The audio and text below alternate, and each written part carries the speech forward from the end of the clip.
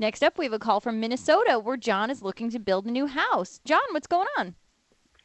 Well, I'm really interested in building my own house, and I've done some carpentry work.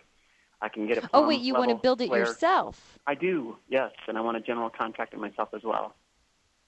So you want to supervise the construction and you can do as much of it that you possibly can. Mm-hmm.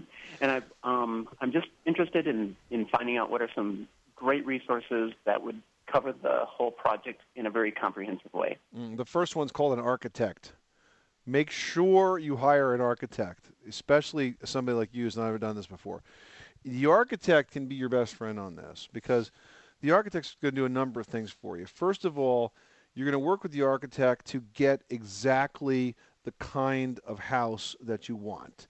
It's going to make sure that it fits the lifestyle, it has all the rooms, all the nooks, all the crannies, everything you want. And then the architect's going to do something else for you, and that is he's going to develop a set of specifications so that when you go to hire that general contractor, everybody's bidding apples to apples.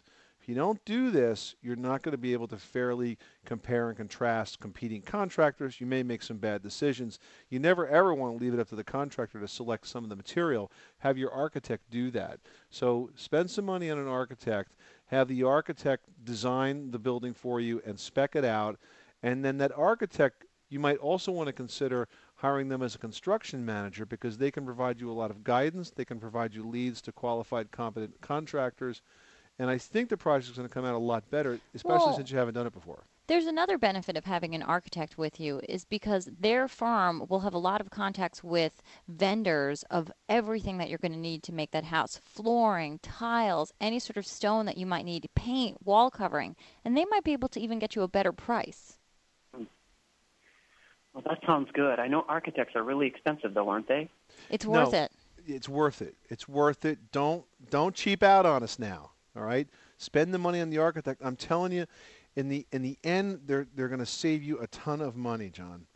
Don't do this without an architect. You're not going to know how to jump through the hoops of everything in your region to make sure that you're getting the right permits, all sorts of paperwork. They will. They'll know the ins. They probably know the people and can get your paperwork done right away. You could make dozens of small and costly problems. You can make a few really expensive mistakes, and all in all, it's going to add up to a pile of money. So hire an architect and let them design the building and spec it out. At least, you could consider maybe doing that construction management yourself, but you got to have a good start, and that's what an architect will do. John, thanks so much for calling us at 1-888-MONEYPIT, 888-666-3974.